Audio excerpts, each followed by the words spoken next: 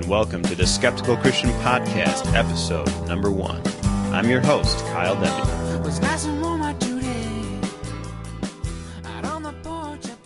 Since this is the first episode, I would like to quickly explain my background and the purpose of this podcast. This show is a product of the Skeptical Christian website, which can be found at www.skepticalchristian.com. In the main navigation at the site, there is a podcast link, and this is where you can go to find show notes, links to further resources, and it's also a place where you can leave comments or ask questions. I started the Skeptical Christian website during my junior year of high school in the year 2003, and the purpose of the site is to offer a rational defense of the Christian faith. And this podcast will just be an extension of that mission. Now, this podcast will be updated bi-monthly. Each episode will contain a detailed discussion of one area of importance to the Christian faith. And I will also have a news section, and near the end of the show I will have 2 other sections, one in which I offer 1 or 2 book reviews, and then finally a segment where I will answer audience questions. And that brings me to the area of feedback. I want this podcast to be a resource both for Christians who have questions about their faith and also for skeptics who are not really convinced of the truth of Christianity. And so please feel free to send me your questions. And as I mentioned earlier, you can do this at the podcast blog, where there will be a place to leave comments. Alternatively, you can email me at kyle@skepticalchristian.com. And I would love to hear your questions, and I will do my best to respond to them. And so without further ado, let's discuss the news.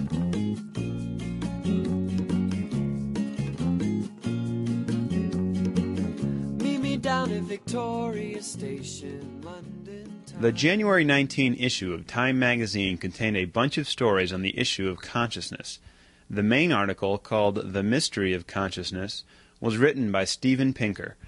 In the article, Pinker argues that progress in neuroscience can help us reject the idea of a soul in favor of the view that consciousness is simply something that the brain produces. And in philosophical language, belief in the existence of a soul is commonly known as substance dualism, while the view that Pinker espouses in the article is called physicalism.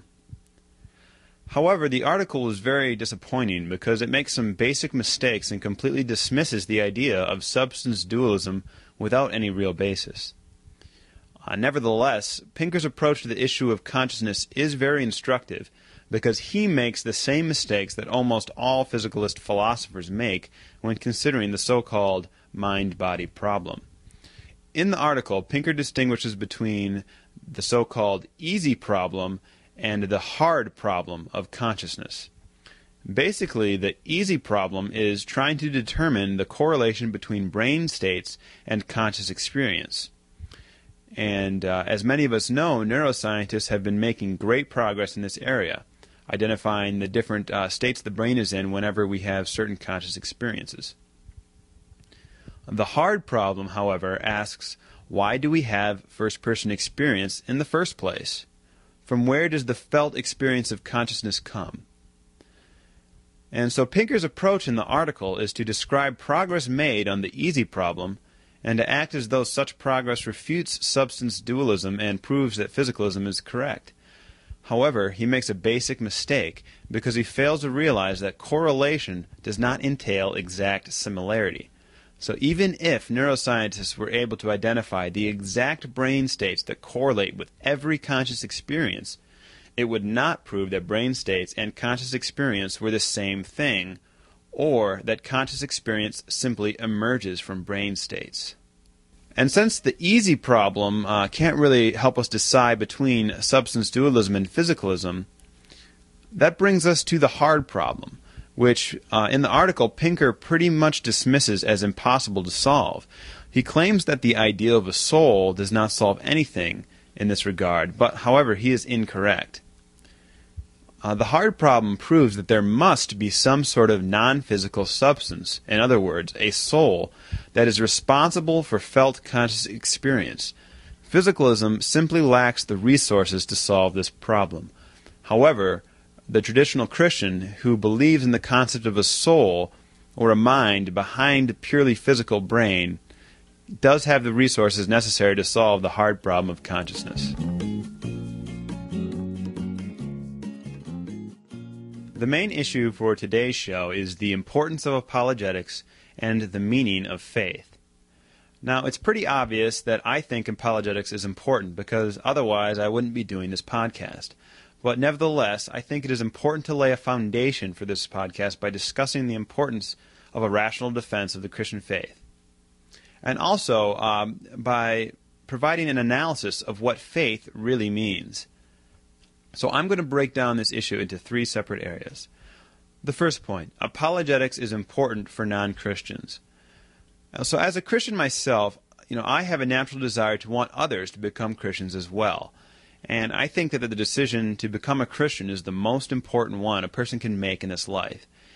Apologetics is useful for breaking down intellectual barriers to belief and providing positive reasons for someone to consider and ultimately accept Christianity.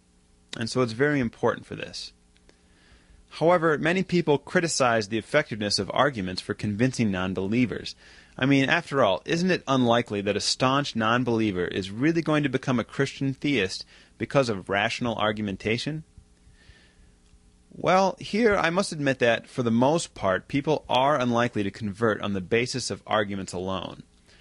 However, for two reasons, this does not eliminate the usefulness of apologetics.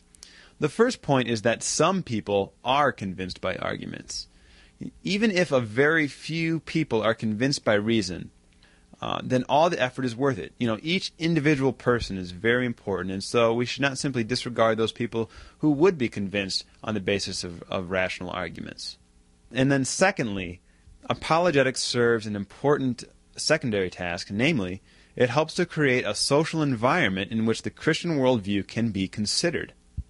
If it were not for the work of Christian philosophers and Christian apologists, then Christianity would certainly be viewed as even more irrational than it already is by those that don't believe. But if on a cultural level Christianity is viewed in such a bad light by anybody who thinks rationally, then this will be a major stumbling block. Therefore, Christian apologists serve an important function by helping to create a culture in which Christianity is, at the very least, worth thinking about. All right, well, the second main issue is that apologetics is important for doubting believers. The only thing more disheartening than a non-Christian persisting in unbelief is a Christian who leaves the faith. And I think that apologetics is even more important for influencing those who are already Christians than it is for influencing those who aren't. Just about every Christian has doubts at one time or another, myself included, and I don't necessarily think that this is bad. However, if doubts are never addressed and never satisfactorily answered, then they can lead to a diminished faith in God or even apostasy. And, consider the case of Charles Templeton. He was a famous pastor and colleague of Billy Graham. But he had nagging doubts about Christianity which were left unaddressed until he finally gave up the faith and went on to write a book called Farewell to God, in which he described his conversion to atheism. Apologetics can provide the answers that doubting believers seek and is therefore very important. The final issue is that apologetics is important for my development as a Christian. Apologetics is personally fulfilling and it helps me to grow as a Christian. As a Christian, I've received insults about my supposed gullibility, ignorance, or stupidity. But apologetics allows me to be confident in my beliefs. It also allows me to grow and discover what I really truly do believe and helps me build a solid foundational worldview. And so apologetics is important for myself as a Christian. Well, next I'd like to talk real briefly about the true meaning of faith. Because in order to truly assess the importance of apologetics, we simply have to clarify what do we mean by the word faith. And one common objection to apologetics is that it eliminates the need for faith. How can we have faith in God if we know He exists because of arguments? The problem here is that there is a serious flaw in many people's understanding of the true meaning of biblical faith. And many think that faith means believing without evidence, or, as Mark Twain famously quipped, quote, "Faith is believing what you know ain't so." However, in the Bible, faith actually involves placing our trust in what you have reason to believe is true. And this definition of faith actually makes much more sense of Scripture. After all, Jesus performed miracles and signs which showed that he was who he claimed to be. And after Jesus' death, Paul and others argued for the truth of Christianity on the basis of evidence. For example, Paul explicitly appeals to arguments and evidence on behalf of the resurrection in 1 Corinthians 15. Now, it is clear from Scripture that Jesus did not demand blind faith, and also the apostles did not preach blind faith. Jesus Christ provided plenty of evidence for his own trustworthiness. So we should place our faith, i.e., our trust and loyalty, in Jesus Christ. Now, some people may claim that Hebrews 11:1 shows that faith really is supposed to be blind. The verse says, quote, "Now faith is the substance of things hoped for, the evidence of things not seen." However, in context, this verse does not support the notion of blind faith. First of all, notice that in the examples listed in Hebrews 11 below this verse, all of these people have received undeniable proof of God's existence and power. And so the overall context of this passage argues against the blind faith interpretation. This passage actually means that faith, which is loyalty and trust in God, is the substance, which here means an assurance, of things hoped for, which means that things are expected by trust. Notice that this trust is not blind trust. It is trust in God and his promises, whom we have good reason to believe. The verse ends, "and the evidence of things not seen," which here means that we expect continuing favor and trustworthiness from God, since he has already proven himself worthy of our trust. And so basically, this passage is saying that we know we can trust God, and we believe this for good reasons. But since we trust God due to what he has already done, we can trust that God will fulfill his promises in the future, including the promise of salvation. Notice that there is no irrational leap into the dark involved here. If I have a friend who is always trustworthy and always looks out for my best interests, then it is very rational to believe that he will keep his promises and look after my interests in the future. And so it is clear that faith is not a blind leap in the dark, and that is why apologetics is not only relevant but also important. And so I would like to close this section by mentioning 1 Peter 3:15, which says, quote, "Always be prepared to give an answer to everyone who asks you to give the reason for the hope that you have."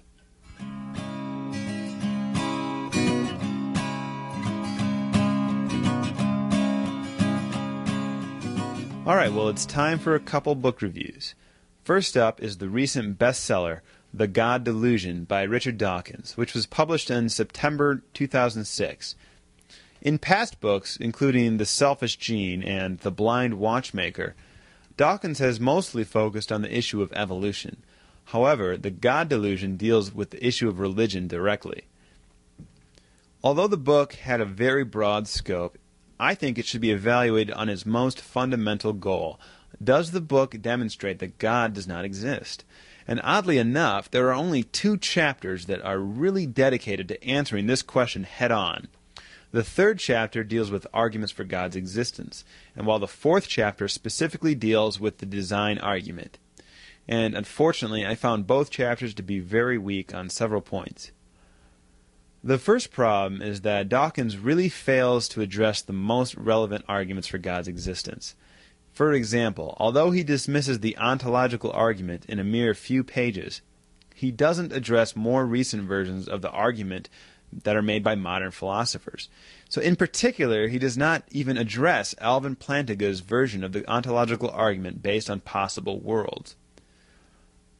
So if Dawkins is trying to demonstrate that God does not exist, then he should at least attempt to address the most recent and most relevant arguments made by today's Christian philosophers.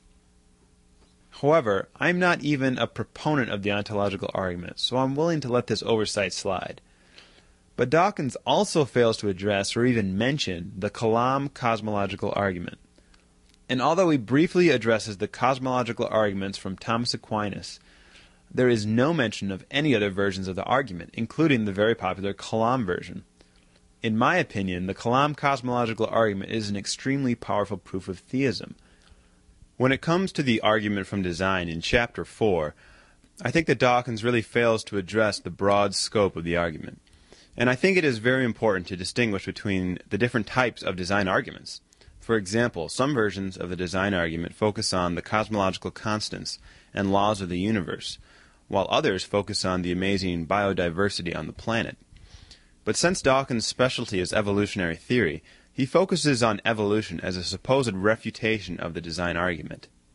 However, even if we granted the complete validity of evolutionary theory, this simply would not affect arguments from design which focus on things like cosmological constants rather than biodiversity on the planet. And to his credit, Dawkins does at least acknowledge the difference between the two arguments. But he makes a tremendous logical leap, claiming that Darwinian evolution should bring about, quote, consciousness raising about the possibility of an evolution-type answer to the question of why the fundamental constants are so well fine-tuned in the universe to allow for life. However, there is no justification given for taking this logical leap.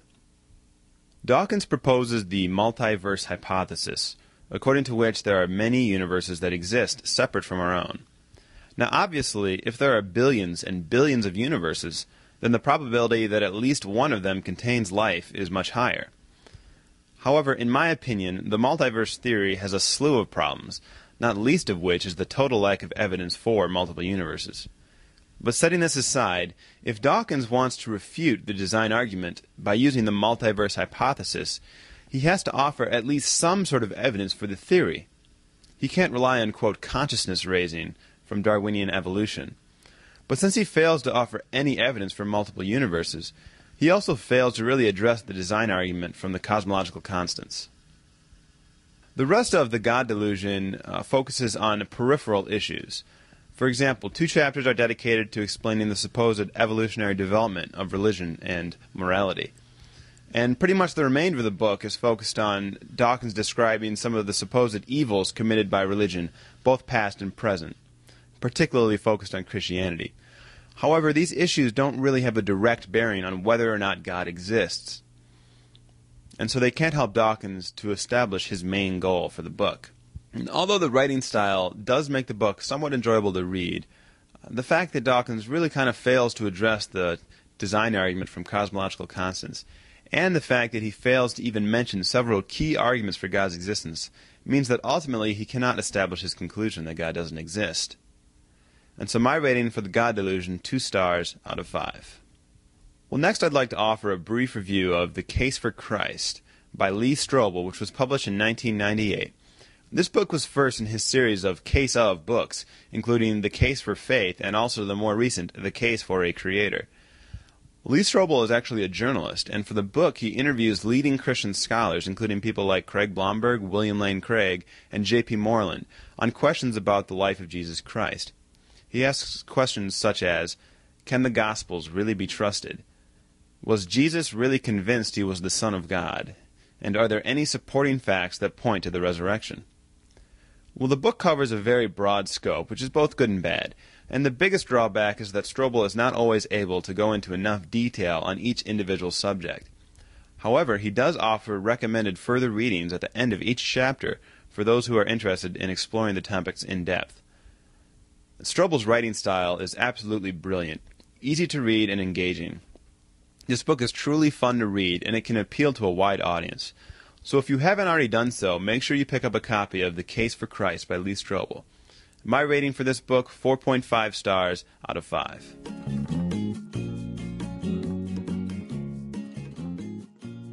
And now it's time for the audience question. And since this is the first podcast, we don't really have a question directly submitted for this episode. However, I did recently receive an email question that I would like to respond to for this week.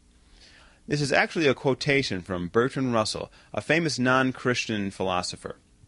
It says, quote, if I were to suggest that between the Earth and Mars there is a china teapot revolving about the Sun in an elliptical orbit, nobody would be able to disprove my assertion, provided I were careful to add that the teapot is too small to be revealed even by our most powerful telescopes. But if I were to go on to say that, since my assertion cannot be disproved, it is intolerable presumption on the part of human reason to doubt it, I should rightly be thought to be talking nonsense.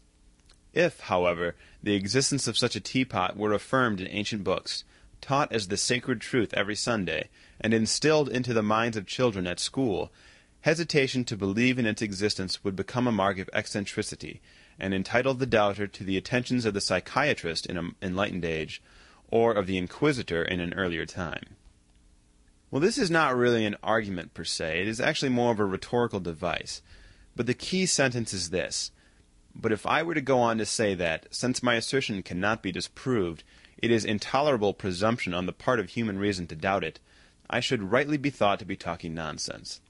And personally, I don't think it is intolerable presumption to doubt the existence of something for which there is no evidence. However, I do think that there is good evidence for the existence of God, unlike the invisible teapot, and so the analogy breaks down because there is evidence for God's existence.